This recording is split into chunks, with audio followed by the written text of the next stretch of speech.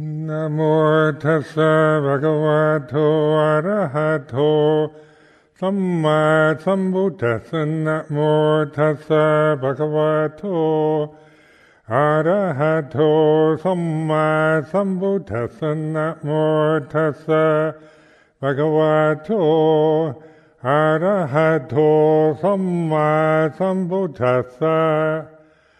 Aparutade sangamatassa tawara ye sodavanta bamunchantu satang.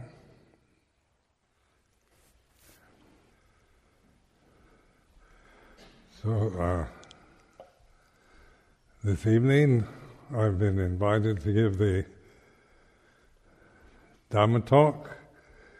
And of course, as you all know, I've just returned from a 3-month journey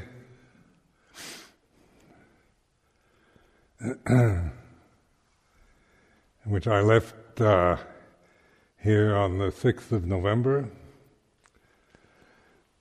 and came back on the 2nd of February. So this went to many countries, to India and Thailand, Australia, New Zealand, Malaysia in 3 months. And of course I travel, I go by invitation, so I'm always the center of attention, continuous, ongoing, relentless attention.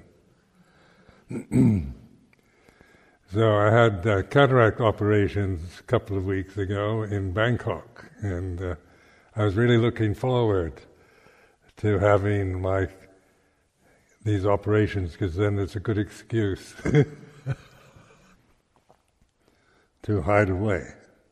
So there's a very good eye hospital in Bangkok, the Ratnan Eye Hospital, and they've been looking after my sight for years now with macular degeneration and then cataracts.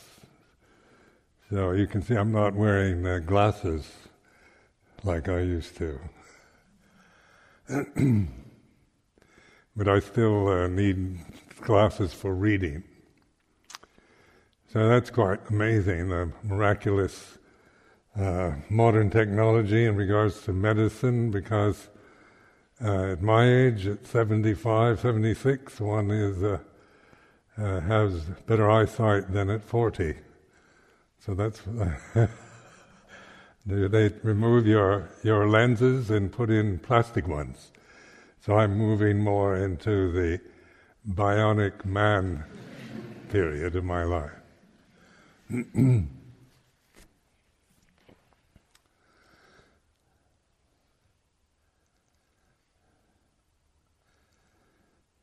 So this is visiting all these different places. In India, of course, India is always a fascinating country. And I went to Chennai first to give a retreat at the Theosophical Society. And then from there to Varanasi, where we spent, it's one of my favorite places on this planet in all its chaos and confusion. If you're European and like order and rules, then you'd be totally frustrated in Varanasi. It seems like total chaos, but yet it seems to work. So it was it's one of the most exotic, colorful places, and endlessly interesting to visit. And of course I've been supporting the education of 2 Indian girls there for the past 6 years, and they've I hadn't seen them for 6 years, so now the eldest one is about 12, 13 years old, and the youngest one about 10. And I went to see their school and their accommodation. They were their mother's a widow who lived out on the kind of in the open, a homeless family on Athigat in Varanasi, and she had, when Ajahn Janto and I were there 6 years ago, we met them, and she had 2 teenage sons, and then these 2 little daughters. One was about 4 and the other 7. The 2 girls, she wanted the 2 girls to be put in some kind of boarding school, so we arranged it, and I visited the school, a very good school actually, in Varanasi, and also they have accommodation at a hostel that's funded by some German foundation. So I checked out their accommodation, talked to their teachers. They're doing very well. They're both very pretty girls with developing poise, and they seem to love the school they're in. They wear very smart-looking school uniforms. Anyway, it was a joy to see them, and to also be, as the first time I had a chance to return to India, just to see exactly what is going on there, what the school is like, and how they are doing. So those of you who have contributed to the Indian Schoolgirls Fund, just to let you know, it hasn't been a waste of money. They're doing very well.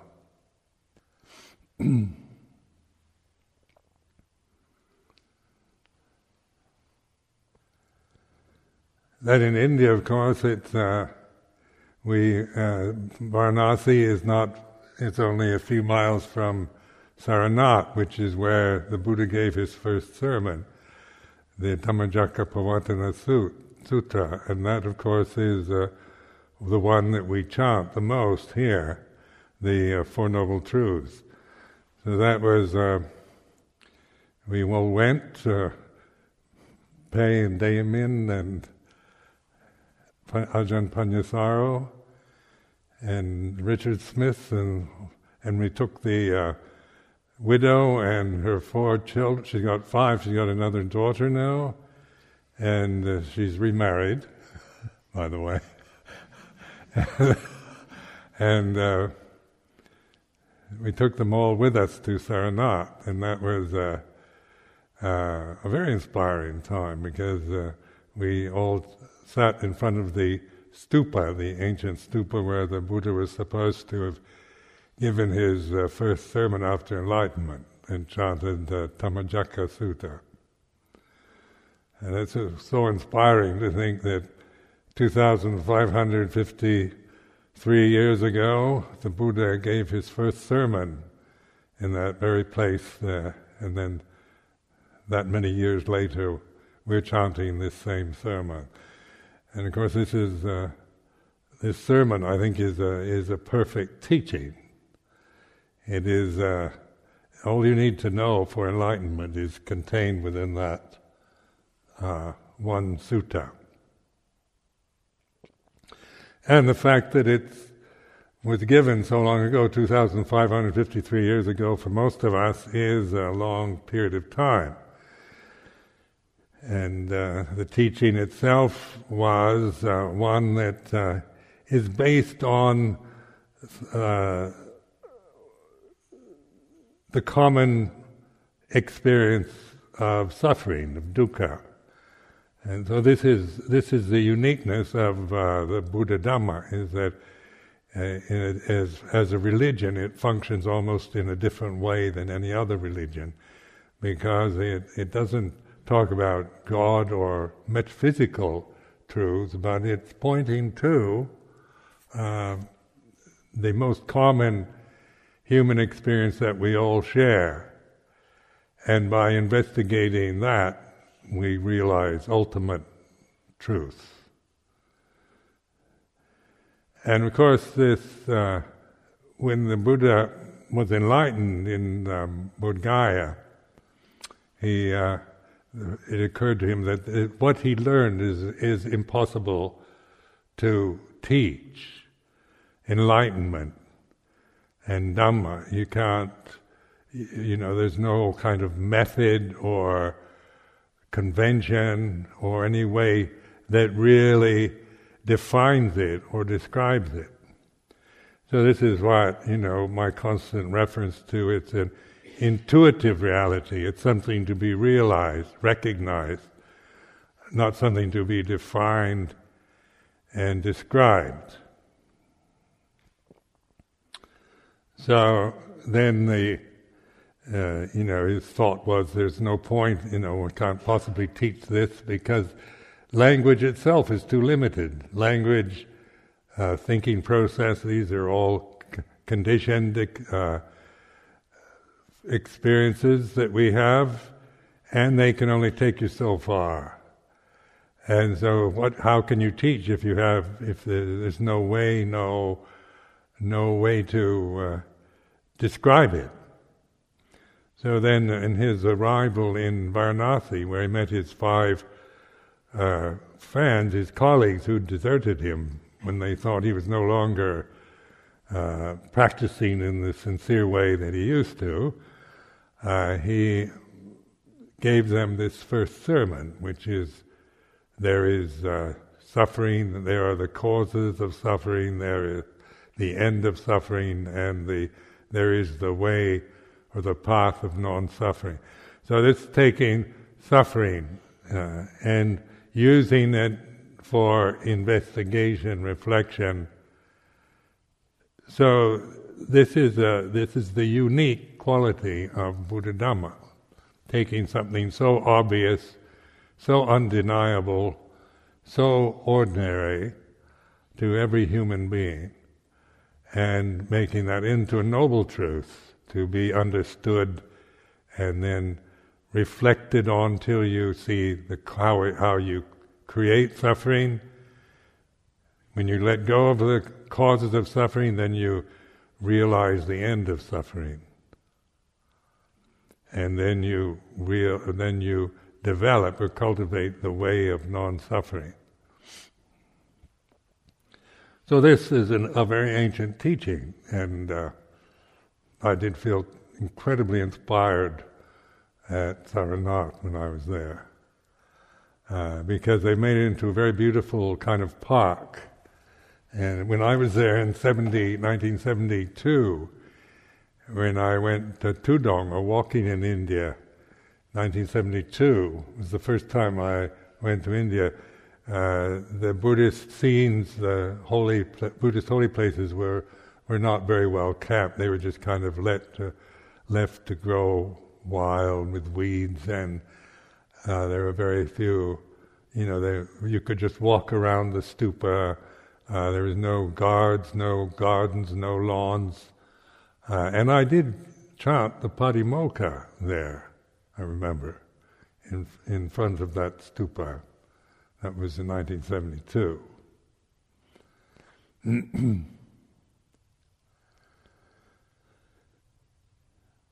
So this is a way of reflecting on the way it is, on Dhamma, and traveling from India to Thailand, and then Australia, New Zealand, Malaysia. You're going into Asian countries now that are very well developed, modernized. Varanasi still has this sense of antiquity, of being an ancient city, but other than that, you go into Bangkok or Melbourne, Sydney, Wellington, Auckland, Kuala Lumpur, and they're all incredibly modern, affluent places. So I used to live in Malaysia before I became a monk in Sabah, state of Sabah on the island of Borneo, and then I went there several years ago just to return to the place I lived in in Sabah, but spending time in Kuala Lumpur and Penang, you realize what a kind of modern, rather amazing country Malaysia has become. It looks very well ordered, beautiful, and Kuala Lumpur has become quite an elegant modern city. And there, at this time, there's an incredible interest in Theravada Buddhism, especially the Thai forest tradition, amongst Chinese Malaysians. And in Kuala Lumpur, of course, this is the capital city, and it is. We have a supporter there who's been very generous to this monastery, and he arranged. I gave a retreat in the Genting Hills outside of Kuala Lumpur, a very beautiful place with very good weather, no mosquitoes, and beautiful venue. And this man's whole family attended. They're very eager to learn and very attentive and very easy to teach. Now, this is quite a change also to see the change in the Chinese Malaysian communities, which say when I lived in Sabah and traveled in Malaya in 1964-65, they were not interested or really knew nothing about Theravada Buddhism.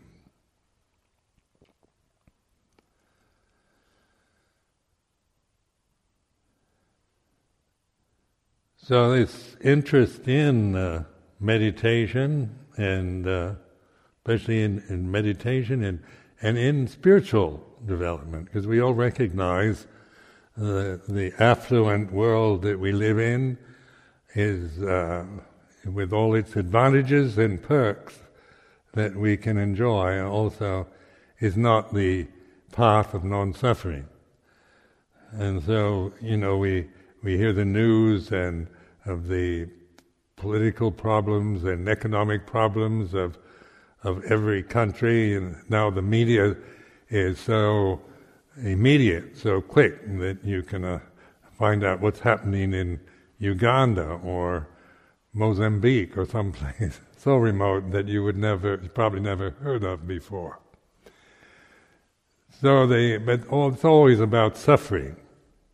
Of course, the terrible earthquake in Haiti, I think, is one of the most shocking natural disasters that have happened for years. And just to see what a realm that we actually live in which the uncertainty, insecurity that we experience in both our own physical bodies and on the planet that we live on. Because that was a time where there's so much talk about degeneration of the environment and the greenhouse effect and the melting of the glaciers, and then there's earthquakes and weather changes, and then, of course, at my age, you're very much aware of the aging process. So these are ways of reflecting on the way it is, that when we're looking for happiness in some kind of permanent way, or security through material wealth or through institutions or finding the right person or whatever, then we're inevitably disappointed, because this realm that we live in, the conditioned realm that we experience through our bodies and senses, its very nature is unsatisfactoriness, because we have to live in a realm of insecurity and relentless, inexorable changing that we have very little control over. So this is why the First Noble Truth is of dukkha, or suffering, because the ignorant human being wants happiness and security. We want to feel safe and secure. We would like to be happy rather than suffer. We think that having lots of money might make us feel secure or make us happy, or finding the right person that we can complete ourselves with by depending on another human individual. And yet all these, with all their blessings and assets, not to put them down, but they are also in this process of change. The very nature of phenomena is anicca, or change.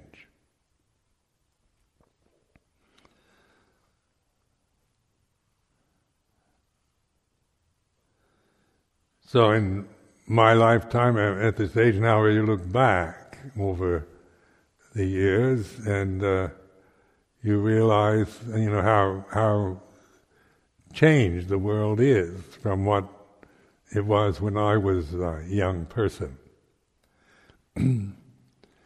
And just in seeing the changes in Thailand, for I went there first time, I think 1964, as a tourist.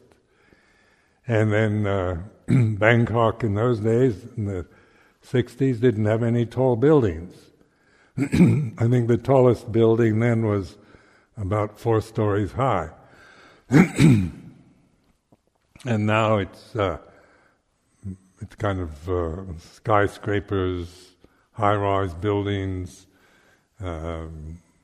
glass towers and so forth everywhere.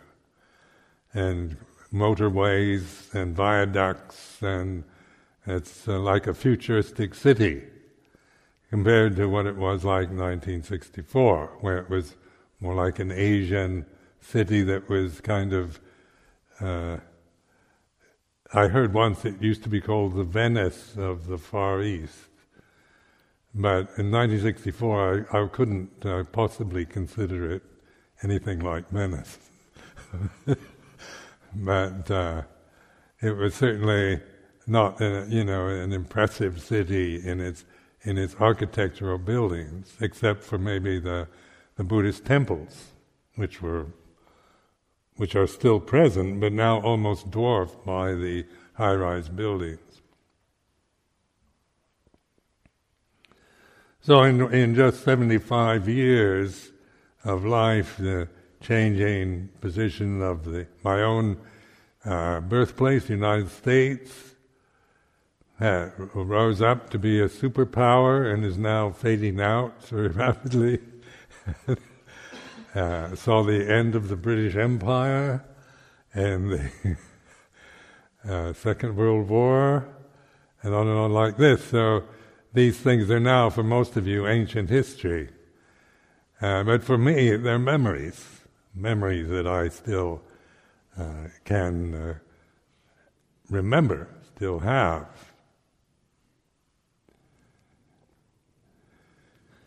So then this teaching of the Buddha is supposed to have a lifespan of 5,000 years. And of course in 1956 it reached the halfway mark, and then so now we're on the downhill slide, the other side, the exhalation. And at this time also we can see that the teaching itself has never been corrupted or changed. It's simple enough in its form, Four Noble Truths. It still works. It's still usable. It's not some antique for the anthropological museum. And so that it is the Buddha did establish a teaching that cannot be corrupted, and therefore a tradition, monastic tradition, to carry the teaching from that time in India to the present time.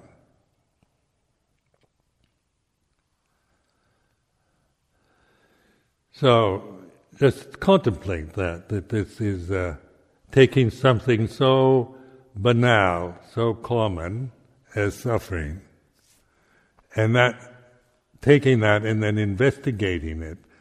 And so this, of course, the ignorance of the human mind is that we form identities. We identify with the conditions that we're experiencing.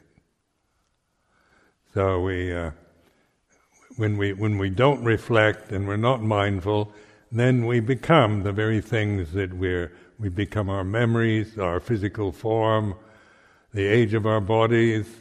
We have nationalities, we become whatever we think we are. And so the cause of suffering is this attachment to conditioned phenomena, ignorance and attachment to the body, to the mental states, the emotions, the memories that we all have. And so the way of mindfulness is the only way out of this dilemma at this time, in this form, because we have to live our lives within the changing conditions of the sensory realm that we're experiencing. So a human lifespan, say, even if it's up to 100 years, is the experience of change. And change isn't always going to be good. It's going to go up and down. So things get better, then they get worse. Change is about birth and then death, beginning and ending. So then the mindfulness practice, the sati sampajanya satipanya style of the Theravada scripture, of the Pali canon, is a very skillful teaching which encourages us to open up and look at suffering rather than seek for happiness. To really investigate this experience of consciousness in a sense realm, the way it is. So we would like it to be, we'd like it to be heaven. Most of us would like to arrange our lives so that we're always happy and healthy, young and successful, in a beautiful place with all the best of the senses and emotional experiences. But just like in Haiti at this time, we hear the most, dismal, grim, horrible news of thousands of people, several 100,000, I think it's up to 300,000 people dead in just the movement of the earth. An earthquake. And of course Haiti is, I've never been there, but seems to be the most unfortunate country on this planet, because it always seems to be going through terrible traumas, either through human-made ones or natural catastrophes.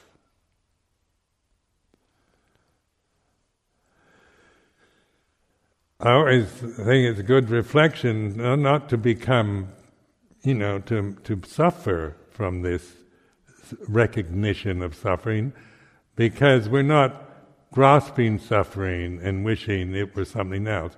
We're understanding it. So then the direction we're looking at is not outward, like my suffering is because of being persecuted from outside, or not, or something going wrong, like an earthquake or a volcano, tsunami or a disease. But it's the suffering that I experience, that I create, is through ignorance of the way it is, of the Dhamma. So this very realm then is suffering, its very nature is change. Or dukkha, the Pali word dukkha, means that which is, unsatisfying, unsatisfactory, lacking, incomplete, insecure. And that implies change. So then our relationship to dukkha is not through trying to get rid of it or to find happiness, but to understand dukkha. And of course the direction, the Thai forest tradition, they use this word du-jit, which means look here, look at yourself, look at your mind. And of course this is when I first went to stay with Luang Por Chah years ago in Thailand. I didn't know the language at all, and when the first year I was there, trying to learn Thai, and also they spoke in a northeastern dialect, so I found it incredibly frustrating trying to learn Central Thai, which is the kind of lingua franca, and then the northeastern dialect at the same time, and then. So I did pick up things, little succinct statements that would kind of stick in your mind, and one of them, of course, was du-jit, which is look at your mind. And then Luang Por Chah would always point here to himself, to his heart. He wasn't asking us to look at him. It's a sign, isn't it, of don't look out there, don't blame the world for your suffering. Look here, this is where the causes of suffering arise and cease. And so I found just this simple, in Thai it's just du-jit, two very monosyllabic words. Didn't take a great skill in the Thai language to get the point of that. And then also, the mantra Bhutto they teach, which was translated into Thai as Puru, which means the knowing, the one who knows, the knowing of suffering in the present. So these I could pick up on even before I had any ability to communicate sufficiently or intelligently in the Thai language. Because these were the words I heard and seemed to be, commonly ways of describing, the common way of describing the practice. So this is like looking at the First Noble Truth, isn't it? It's looking, we can, with the ignorant person's always blaming external things. I'm suffering because of my body. I have old age. Because somebody has some grudge against me and is abusing me, or because of the weather, or because of whatever. It's always we can think we suffer because of external impingement and external things. But with mindfulness, then we're no longer seeking to blame the conditioned world for our suffering, but we're awakening to, through awakened attention, through mindfulness, and then du-jit practice of looking at what's going on inside you and at the body itself in this way of observing its nature. All conditions are impermanent and not self. So this is the constant refrain and teaching as exemplified in the Four Noble Truths, the Dhammacakkappavattana Sutta. So over the years, I learned to understand the language and better, and then I began to. But during the first year, it took me. It's not an easy language to learn for most of us. It's not like a European language in any way. So you have to kind of apply different ways you have to listen to it and try to get the feeling for it. It's more intuitive than, say, prescriptive grammar. Because it's more like a tonal language like Chinese. And so you have to learn how to listen to tones, and in a way that that say in English the tone doesn't make any difference, doesn't make the meaning any different, where in Thai the tone you use can make a totally different meaning with the same sounding syllable.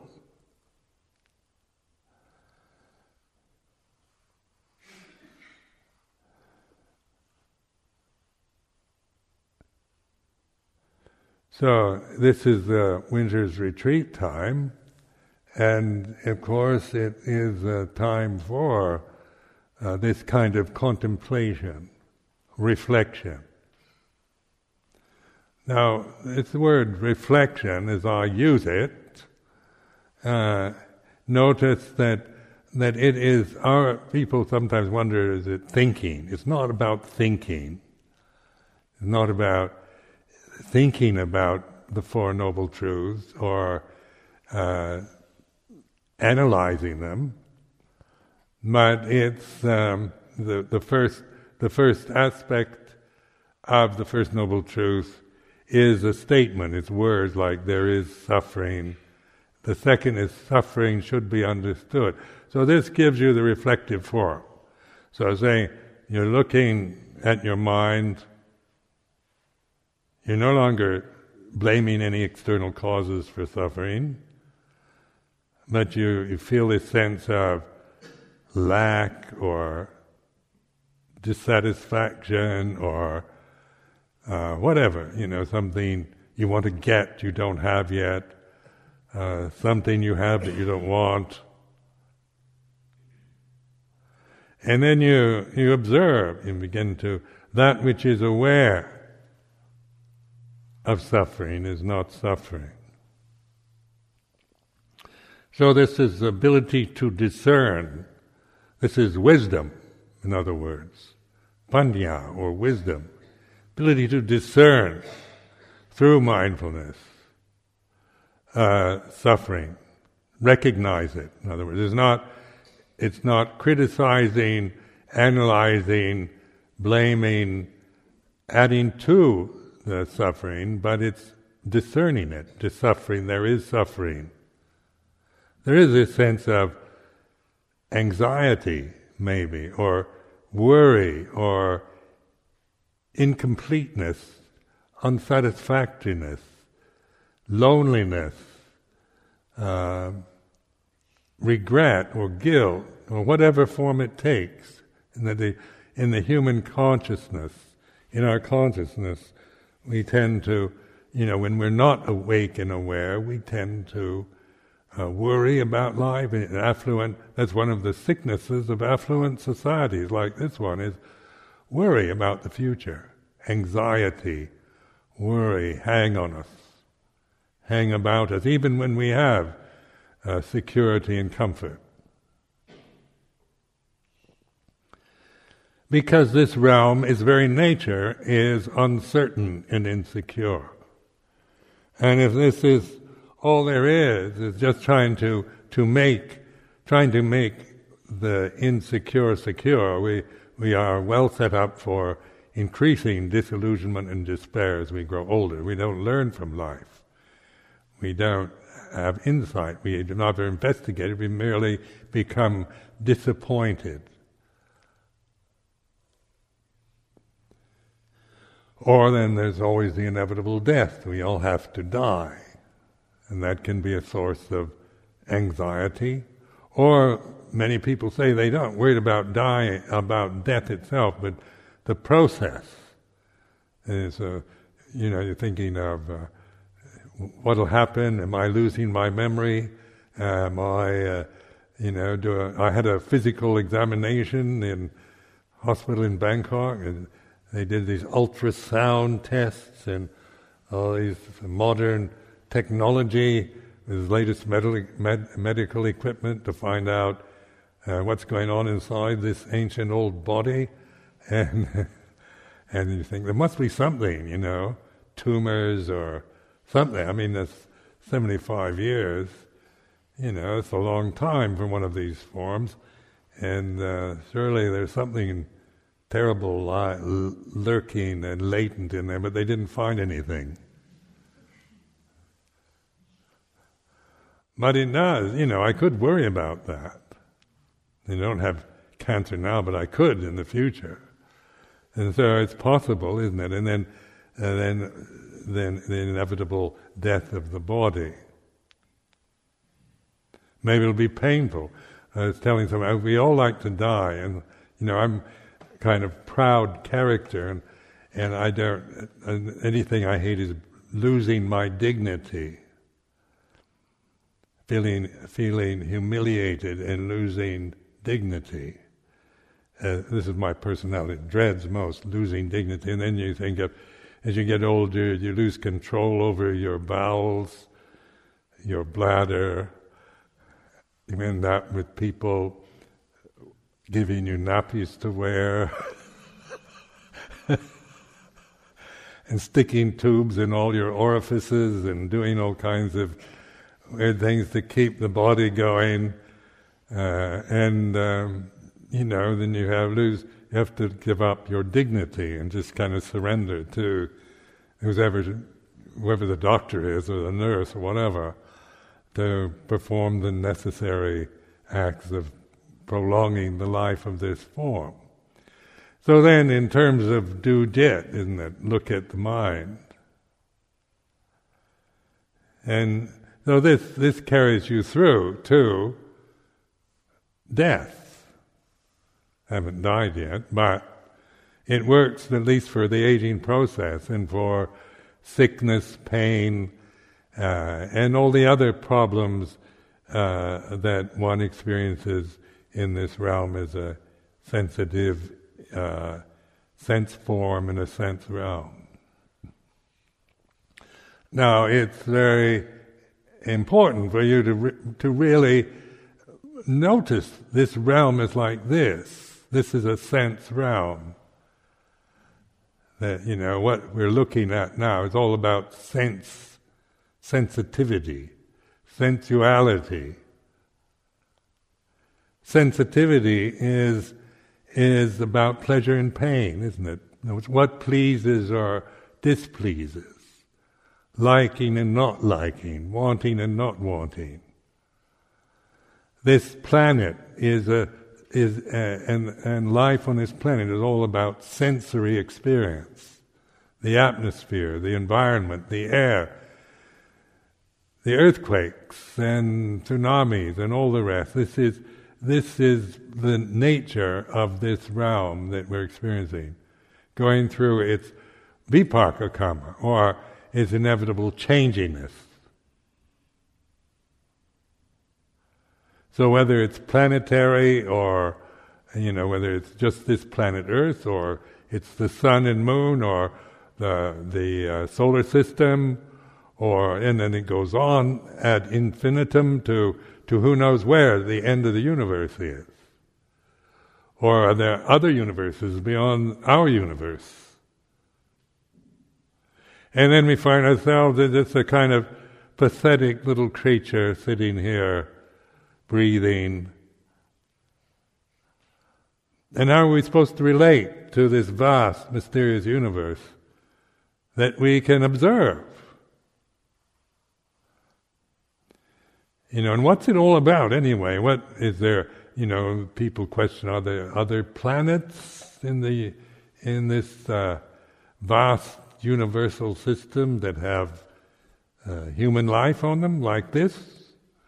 And so we wonder: are we the only freakish planet that can sustain human life, or animal life, or sense life as it does on this planet? But of course, we could speculate. We can seek the answers by sending rocket ships out into the universe to try to find out, or we can look at our minds, and so this was the Buddha's approach. It's something we can all do to build rocket ships and so forth. Is not within my ability. And it's only fairly recently developed. But back in India 2,553 years ago, I'm sure nobody was even thinking about rocket ships or Mars or going to the moon, but living within this human form, on this planet, and using this experience to learn, to discern, to recognize, to notice, to awaken to Dhamma, or the way it is. And then Dhamma cannot be described. The best you can do is discern. There's the Dhammas of the changing conditions, and there's the Dhamma, the unborn, uncreated, unformed. And so the Buddha recognized that through awareness, through mindfulness, and clear comprehension, through observing, not through defining or analyzing or criticizing, but through just the simple intuitive ability we have to observe, be the Puru or the Buddho or the knower. And so that is the essence. That is the gate out of suffering. Door to the deathless.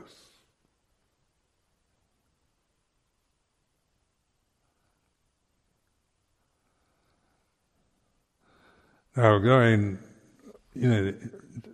I found, like in being trained in Thailand with Luang Por Chah, because the culture is a very Buddhist, its kind of basis, foundation is Buddhism.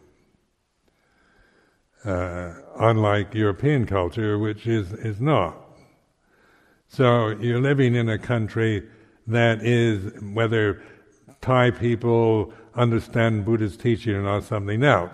But culturally they have a foundation of wisdom, wisdom underlying their culture. That is there. And so maybe not recognized or appreciated, but it's there. And so living with somebody like Ajahn Chah, he was not idealistic about life. He wasn't, judging things about how they should or shouldn't be, but always pointing to the way it is. And so I found this of great benefit in my own practice, because my background is very idealistic. Americans were brought up, it's an idealistic country, based on ideas of freedom and equality and all this, so that we're brought up with ideals of how things should be. But living in northeast Thailand at Wat Pa Nong Papong, Luang Por Chah's monastery, it wasn't an ideal monastery, it was a living experience of, it was very, in those days, now it's quite modernized, but 40 years ago it was a very primitive kind of forest place with no luxuries, no modern conveniences, no high-tech of any sort. The most high-tech thing we had in the monastery was a pulley over the well. So and yet, because of the attitude of Ajahn Chah and the Thai monks living there, they were, they had a kind of earthiness, a groundedness that wasn't based on thinking about how they wanted life to be, but observing the way it is. Well, this was a new experience for me, because I never lived with such people before. From my own cultural background, education, going to universities and and so forth. I knew how life should be, how I wanted life to be, how, and I was very critical of the way it is. When I was a student in University of California, university students know everything. Now, at age 75, I realize I don't know anything. But when I was a youth, my mother said when I was 18, I knew everything. A know-it-all, in other words. And then through 43 years of monastic life, you realize you don't know anything, really. So you ask me, what have you gained? What have you achieved in devoting your life to Buddhist monasticism and the Thai forest tradition?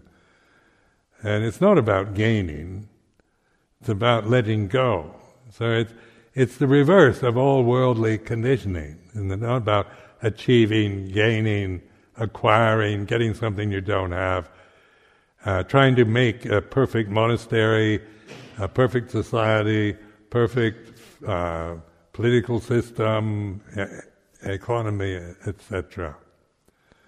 But it's, the monastic form itself lends it, is designed for relinquishing, for letting go.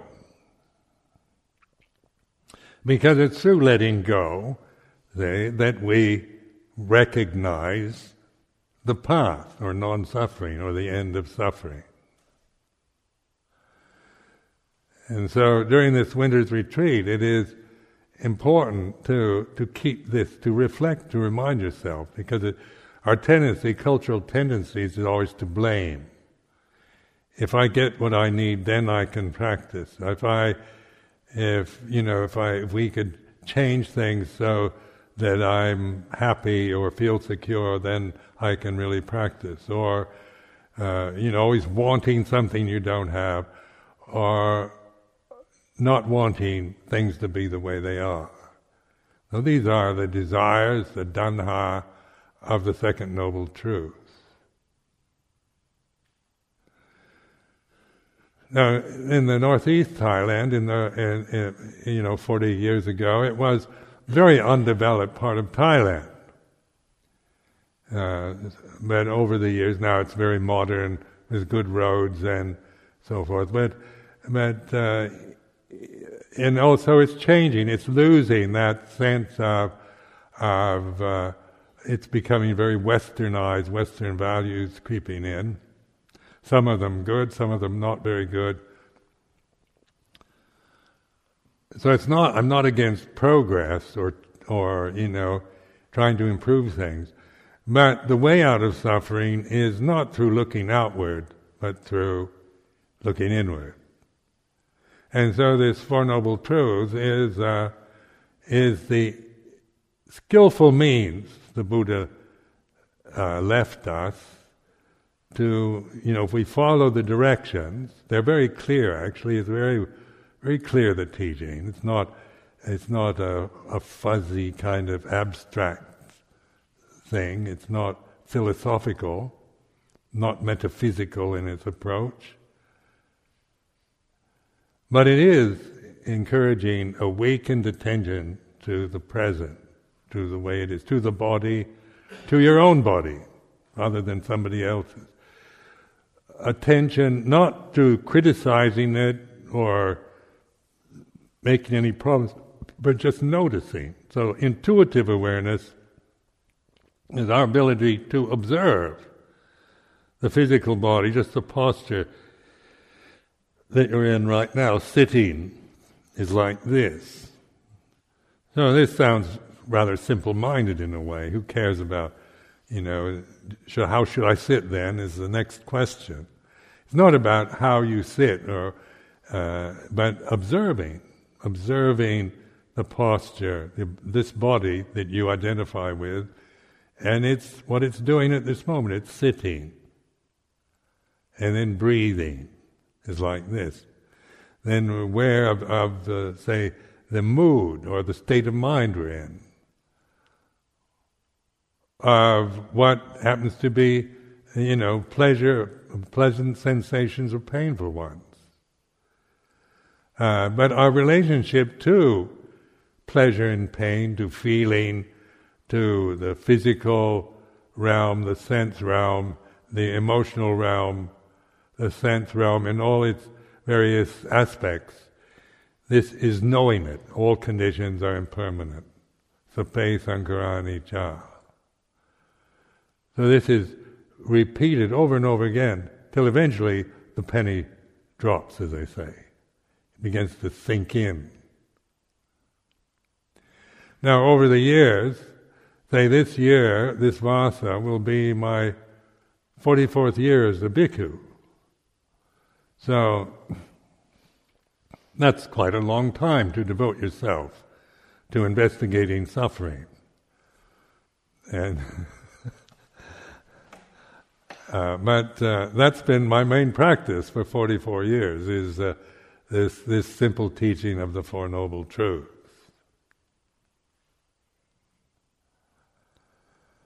So I do have experience, and it is something I've developed from even the first year when I was a Samanera, before I met Ajahn Chah. Just using this and referring always to the present moment. If I'm suffering, what am I attached to, is the question. If I'm feeling unhappy or anxious or worried or discontented or angry or jealous or frightened or whatever, from extreme emotion to just subtle movements of anxiety, worry, sadness, loneliness. When you are mindful of it, or when you attach to it or suppress it. So attachment or clinging to conditioned phenomena can be either through grasping it or trying to get rid of it. It's always this struggling motion. If you've got something you have that you want to keep, trying to hang on to it, or if you don't like it, wanting to get rid of it. So you can see this realm that we're living in, this sense realm, human realm, planetary life, is about birth and death. That's its nature, is beginning and ending, arising and ceasing. It's about sensitivity, about pleasure, pain. It's not about permanent happiness and security, or making the planet into what we desire it to be. We're not God. We cannot, transform conditioned phenomena according to our desires. So our relationship to phenomena is then to observe it, to recognize it, to realize it. And that which is aware of phenomena is not phenomenon. It's not a phenomenon. That is the path.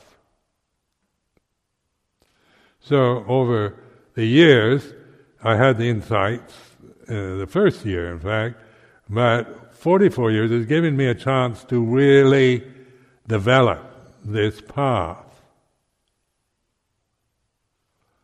So that it's something, it's reality. It's very simple, awaken attention in the present moment. And yet, because that sounds so simple and easy in its way, it's not. It's simple enough, but not easy, because we are the owners of our karma, heir to our karma, born of our karma, and so forth. We're karmic formations in the process of change. And so we've got to deal with the changing conditions that we experience, whether we like them or not, whether they're happy, sad, success, failure, praise, blame, whatever they might be. Our relationship to conditioned phenomena then is knowing rather than controlling, manipulating, identifying with any conditions, no matter how subtle or refined or how coarse. So this is why this emphasis on mindfulness, sati sampajanya, these two words in Pali, being able to reflect this moment here and now. Like we start with maybe, I want to become enlightened. I'm going to practice in order to get enlightenment. And most of us start with that hope. Or we hope to attain some kind of spiritual state, or some realm of happiness, or bliss, or rapture, or whatever, however we might perceive the result of Buddhist meditation. The enigmatic term nirvana, what does that mean? Nibbana. And we think, I'd like to attain nibbana. But nibbana is not attainable. You don't attain it.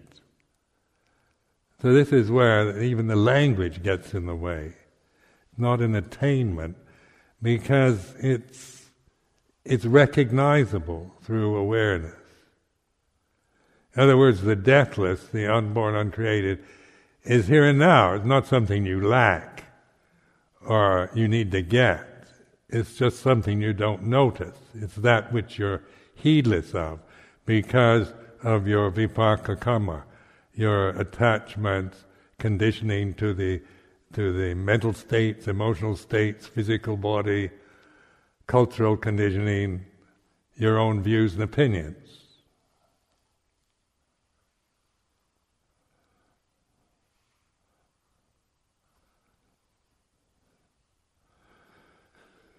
So, in other words, I feel very grateful for having this long a lifespan to cultivate this, to develop this. Because it's one does lose it, you have insights, and then the urgency of the world impinges on you. There's always a crisis, an issue, a problem.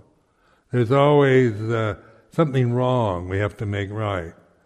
There's always, then there's all kinds of things in the society, in the communities, and so forth we have to deal with that seem important or urgent. And then we take on responsibilities. We become teachers and abbots of monasteries and so forth, and then we have responsibilities, duties, and that brings up all kinds of sense of I have to be responsible, and onward the whole sense of the self is promoted by positioning, by how we identify ourselves in the structure we're in. And so but the aim of our lives is letting go, liberation, non-attachment.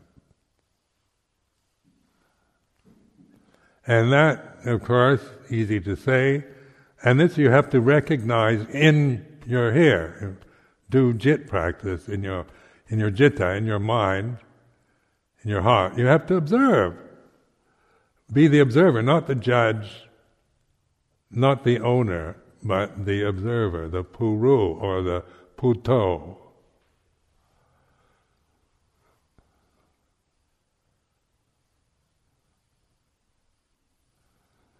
So this retreat, Winter's Retreat, is opportunity to continue this. It's an ongoing, relentless, ongoing determination. You have to have a strong determination. Not a willful sense of, I'm going to get enlightened. That doesn't work. But it's through kind of this, the vehicle, the Vinaya, and the tradition is an expedient means that's available to us, so that we don't have to devote all our attention to worldly matters and problems, but to practice. That's our. If you want to have a duty, our duty is to observe. But don't take that personally, because it gets in the way too. If you can see what I mean, where the samana life is not about achieving, attaining, or happiness, or security, but its very basis is insecurity. You're committing yourself to insecurity, to depending on others for basic necessities.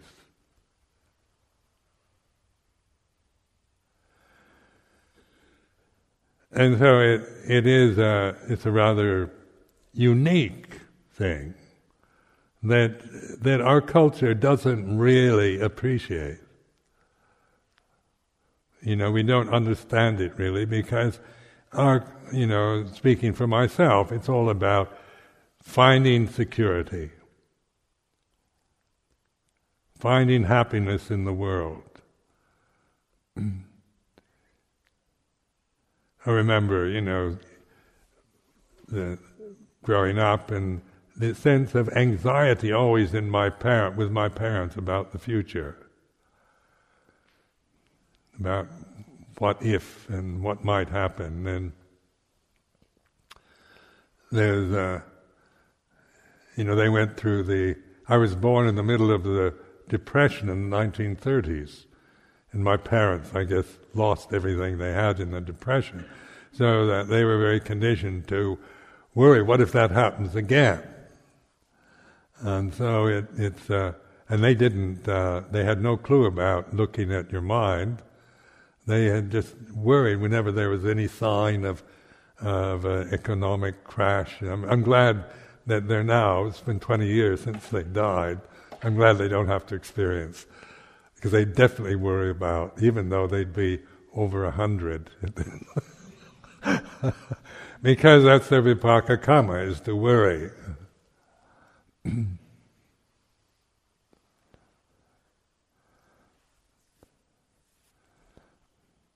But worry is also can be seen. If you're worried, worrying is like this. You're worried. Or if you're angry, I feel angry because you said this to me. Or you feel greedy, you want something you don't have. Or you feel lonely, or upset, or anxious, or whatever. There's a knowing, isn't it? You know what you're feeling. Because when we do get angry, we say, I feel angry. Unless we're in total denial of our feelings. But even when we deny it, we kind of know it anyway, that I'm angry or frightened. It's like this. Now that knowing that you feel anger is not anger.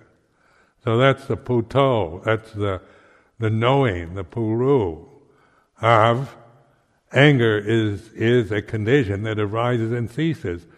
According to your karma, when certain conditions come together, in the present moment you get angry, you feel this anger arising. That's just the way it is.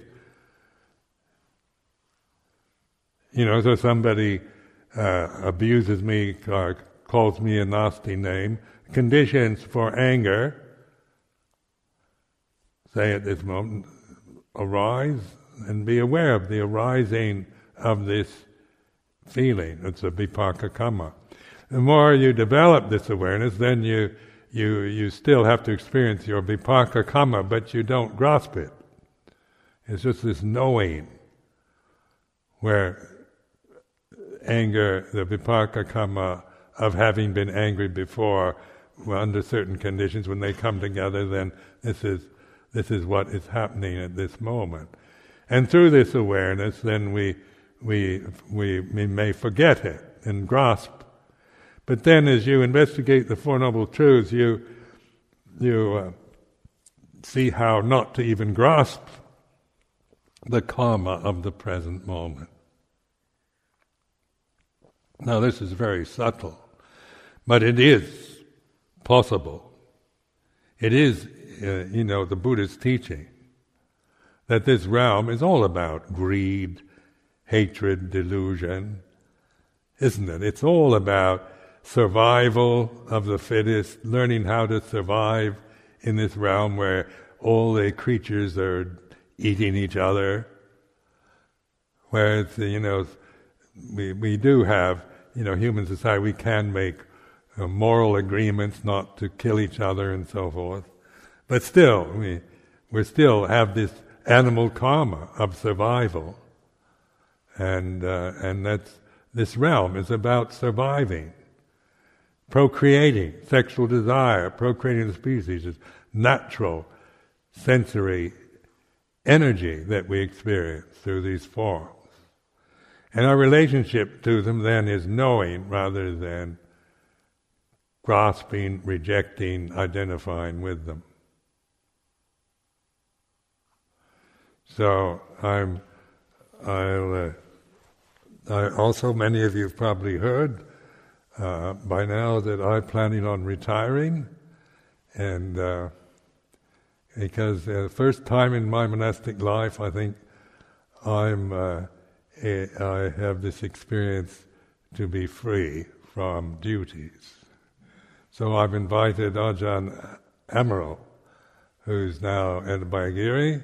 He's agreed to come and take on the duties of the abbot, or the position here. And he come on my invitation, and have consulted with many of the senior bhikkhus, and it's all agreeable.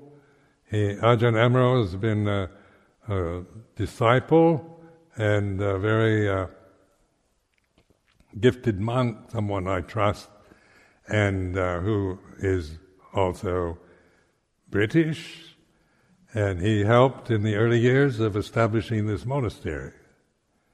So at the end of the Vasa, after the Katina,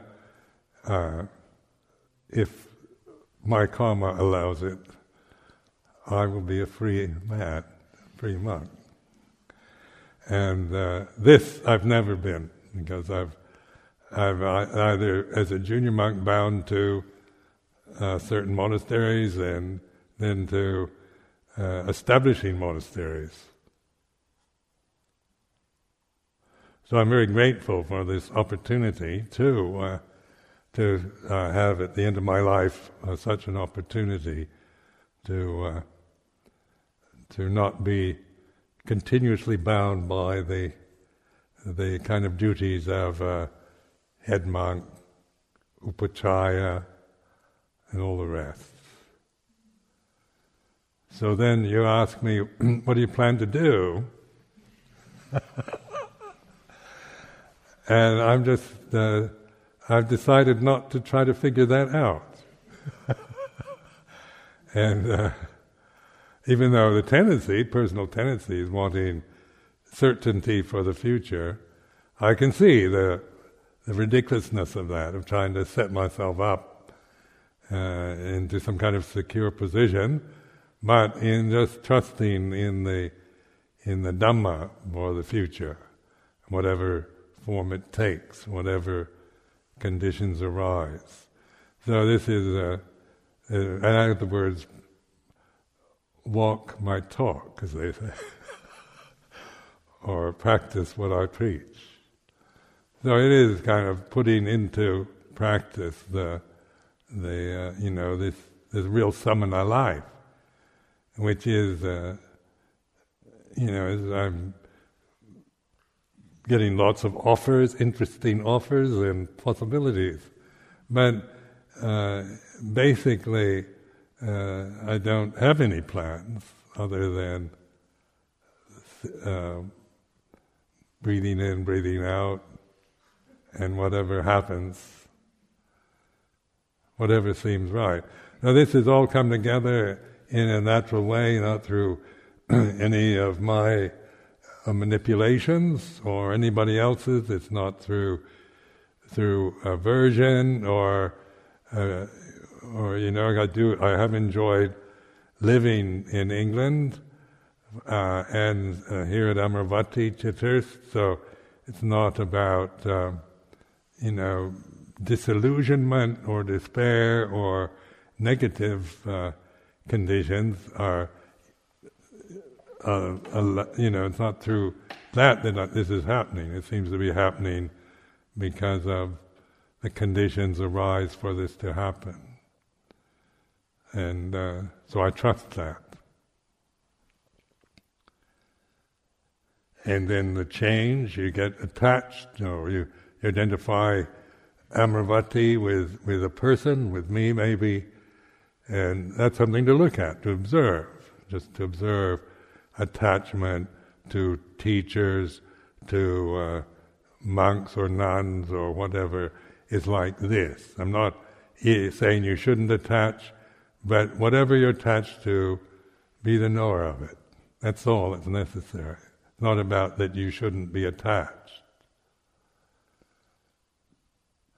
So it's getting so familiar with attachment, with clinging to conditioned phenomena, so that you know it the minute it happens.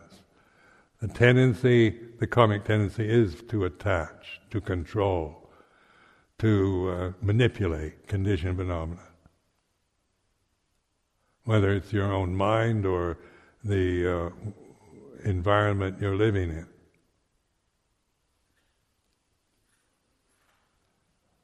So I offer this as a reflection and information.